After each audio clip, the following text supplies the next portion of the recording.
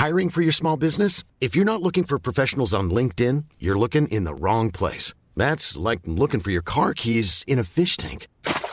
LinkedIn helps you hire professionals you can't find anywhere else, even those who aren't actively searching for a new job but might be open to the perfect role. In a given month, over 70% of LinkedIn users don't even visit other leading job sites. So start looking in the right place. With LinkedIn, you can hire professionals like a professional. Post your free job on linkedin.com/people today. Welcome, friends, to another r/slash malicious compliance video. Today we've got a crazy story of compliance involving doing an emergency drill at sea. But first, a story from Warrior044, Dumb Boss equals broken glass. So all this happens a good 10 years ago now, when I had my very first job right after school. I was 17 years old then, had no clue about labor laws, and was working as a metal worker for a small 5-man business. The boss was from Sicily and thought of himself as a better Don Corleone. The other workers were one actual worker, a 50-plus-year-old school chief that forgot more than others ever knew and kept the entire shop running, one apprentice in his 4th and last year, Robin, an arrogant jerk but pretty competent, and then there was the apprentice of the first year who was always so stoned weed kept growing out of his ears, and then there was me, a more theoretically oriented guy who wanted to work in the IT sector. But since my dad considered me too dumb for it, second best grades in every subject in my finishing year, but that's another topic, and he paid for my applications, back then on paper, he had me do some proper work. The boss himself was working in the office doing the designing of the stuff we would cut up, build, weld, and install. I had 2 left hands coming fresh from school, but if boss grabbed a screwdriver, well, jump in a ditch, put a helmet on, and start praying. He was a walking catastrophe on 2 legs. He always hired himself people with either no clue about labor laws or no other choice, so he could pretty much do as he pleased. The 1 year I worked there, according to my contract, minimum wage of course, I accumulated a good 200 overtime hours, which I didn't have any proof about, so I could smear them up my rear. So we were on a construction site a good 1.5 hour drive from our shop, where we're supposed to install 14 3.10 meters tall, 122 inches, by 1.50 meter, 59 inches,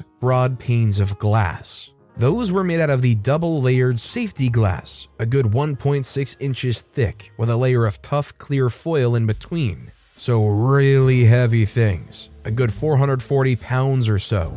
Those panes of glass were supposed to go into the rail and the ceiling and floor, creating solid, secure glass walls for an office. The normal ceiling was around 2.6 meters tall, so we had to use cuption suckers and bring the heavy freakers in angled, which was really a pain, like literally. The problem? So we ran into a problem pretty quickly. That while the ceiling was 2.60 meters above the floor, and the glass was 3.10, there's a good lack of space around half a meter, 20 inches. The rails in the ceiling and the floor added another 5 centimeters each. So we ended up with the glass being 40 centimeters too long.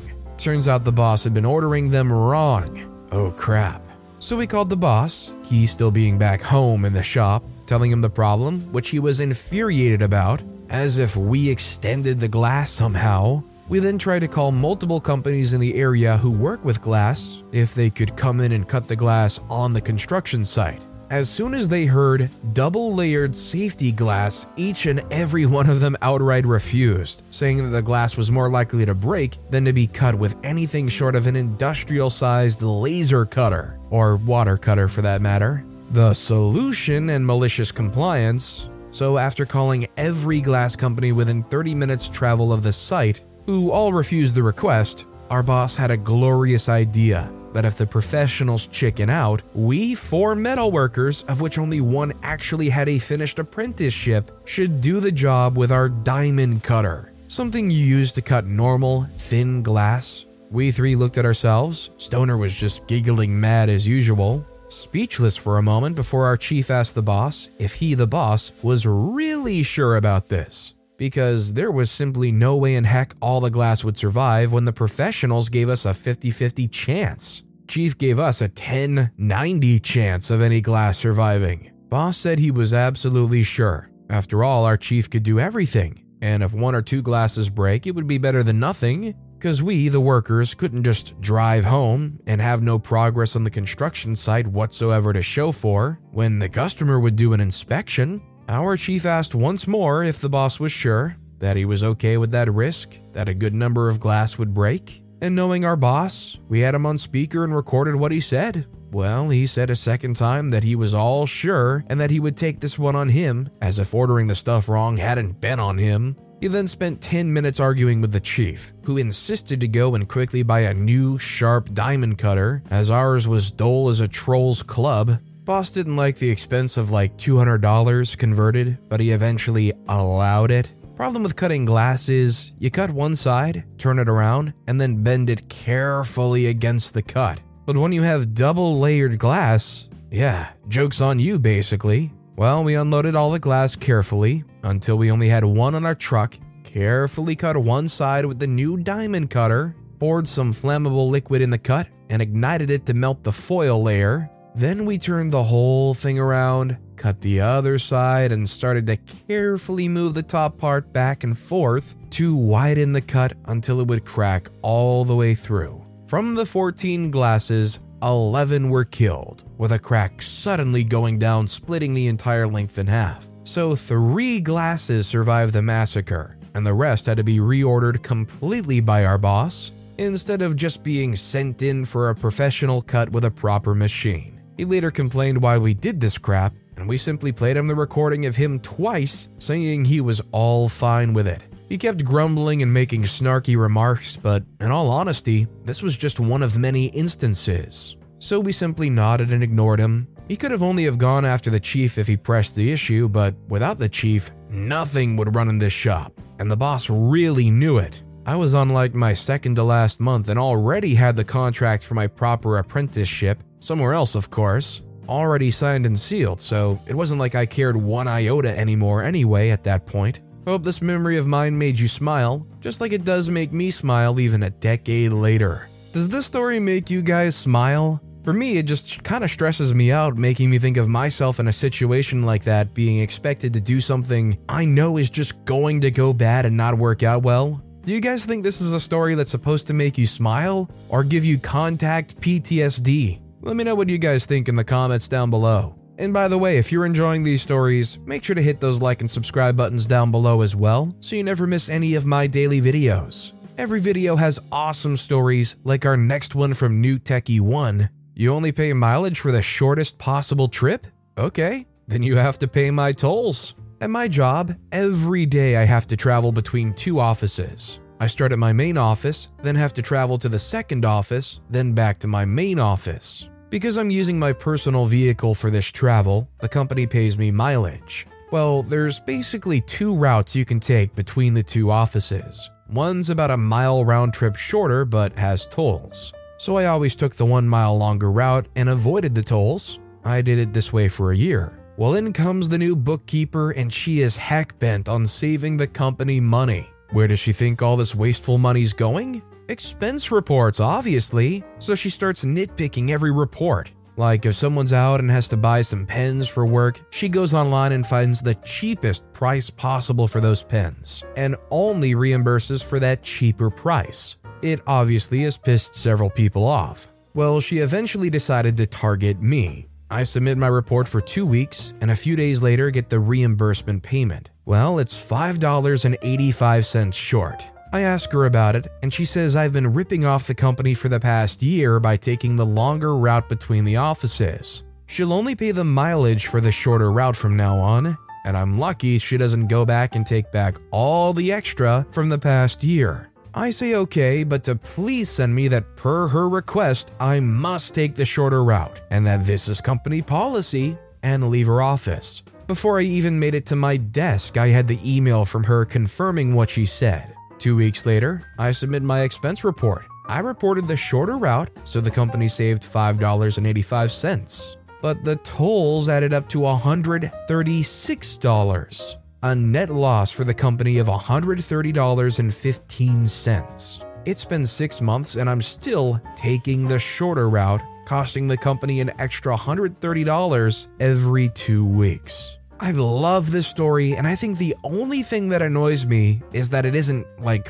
noticeably faster. Like OP still at the end of the day only saving a mile between trips? This story would become amazing if it actually saved OP 5-10 plus minutes on their commute. This next story is from Cacto and Sano. Had to redo an emergency drill at sea because too much of it was simulated. Corrected the mistake the next time around. I was in the military underway on a ship and we had to periodically do drills. Think fire alarm, man overboard, abandoned ship, etc. And as we geared up for an outside inspection team to visit, we'd be run and grade them ourselves to see what we need to improve upon to pass inspection. We were in the middle of a long patrol and we were running a man overboard drill. Part of this drill is that when the man overboard alarm sounds, you're supposed to throw a life ring over the side of the ship towards the person in the water to give them something to hang on to, and to help mark the position of where they were in the water so that the ship could more easily find them to pick them up. Simple enough. As a side note, when running drills, there's various ways to mark what things are off limits or should be simulated.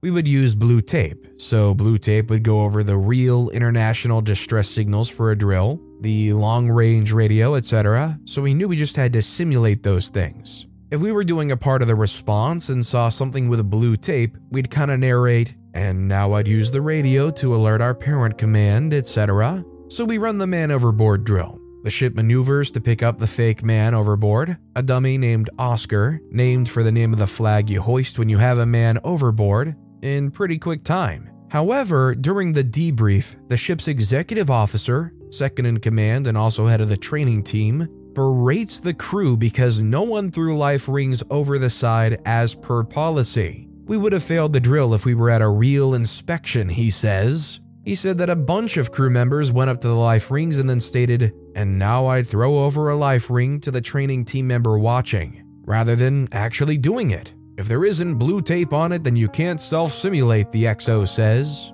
And we were going to run the drill again until we get it right. And what happened next was a brilliant moment of a group, without consulting each other, executing some malicious compliance. We run the drill again, Oscar goes over the side, and the man overboard alarm is sounded. The ship had, I believe, 9 life rings on the outside decks. They started going over the side one after the other. I think we got 8 of them over the side before the XO got on the loudspeaker and said, "Stop throwing life rings." But the damage had been done. I do wish we would have gotten the last one over, but alas. At the end of the drill, the ship spent the next 2 to 3 hours tracking down life rings with flashing strobes, each floating different directions away from the ship on the open ocean. It was lots of fun since we got to maneuver the ship around a ton and just enjoyed driving it rather than having to do anything worthwhile. But the XO was certainly none too pleased since it delayed our patrol schedule a little bit. But the good news was we passed the drill and certainly didn't simulate anything, so he couldn't say anything about it. See, in this situation, I don't know what the XO can really complain about. Like, yeah, there's a lot of extra work and it's pretty obvious why people would simulate it then. But this is exactly what they asked for. They shouldn't be upset at all. In my opinion, they should be proud of their crew. And our final story of the day is from NGG Jamie. You wanted to watch it on pay-per-view? If we're paying for it, you need to keep watching. This is a minor malicious compliance from when I was about 8 years old. I had a satellite dish receiver in my room and was looking for something to watch, when I saw they had Rugrats in Paris on pay-per-view. I loved Rugrats, but knew I wasn't supposed to watch anything on those channels cause it would cost money. So I asked my parents and they didn't like it but relented, so they put it on when it started over next. This was probably about right after lunch. I watched the movie and really like it. The credits come on and I'm not sure if I can just change the channel without it continuing to charge or something, so I go to the living room to tell my parents the movie ended so they could take it off. Before I'm able to say something, my dad tells me I wanted to watch the movie so bad, I need to be in my room watching it because it's costing money. I try to say what I was going to say again, but get interrupted once more. I don't want to get in trouble, so I go back to my room and stay in there. The movie probably played through an extra 2 or 3 times before my mom comes in to call me out for dinner, and I'm finally able to tell her the movie ended a long time ago. She switches the channel over and asks why I didn't say something before. I say I did, but I got told that I needed to stay in here and watch the movie, so I did. There was a sigh, and I bet she probably told my dad something later when I wasn't in the room. I didn't watch anything on pay-per-view after that, but I didn't get in trouble, and it cost at least 3 to 4 times as much because they wouldn't listen the first time. It sucks for the parents, but the sooner you learn, just let somebody get what they want to say out when they're trying to tell you something, the sooner dumb things will stop, like paying 3 to 4 times over for Rugrats in Paris on pay-per-view. By the way, I love the Rugrats and love that movie. It was the first place I ever heard the song Who Let the Dogs Out, and that song has been a certified jam ever since.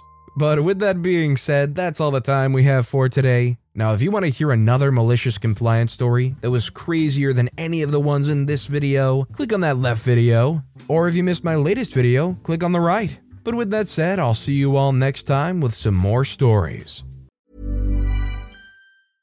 Even when we're on a budget, we still deserve nice things. Quince is a place to scoop up stunning high-end goods for 50 to 80% less than similar brands. They have buttery soft cashmere sweaters starting at $50, luxurious Italian leather bags, and so much more. Plus, Quince only works with factories that use safe, ethical, and responsible manufacturing. Get the high-end goods you'll love without the high price tag with Quince. Go to quince.com/style for free shipping and 365-day returns.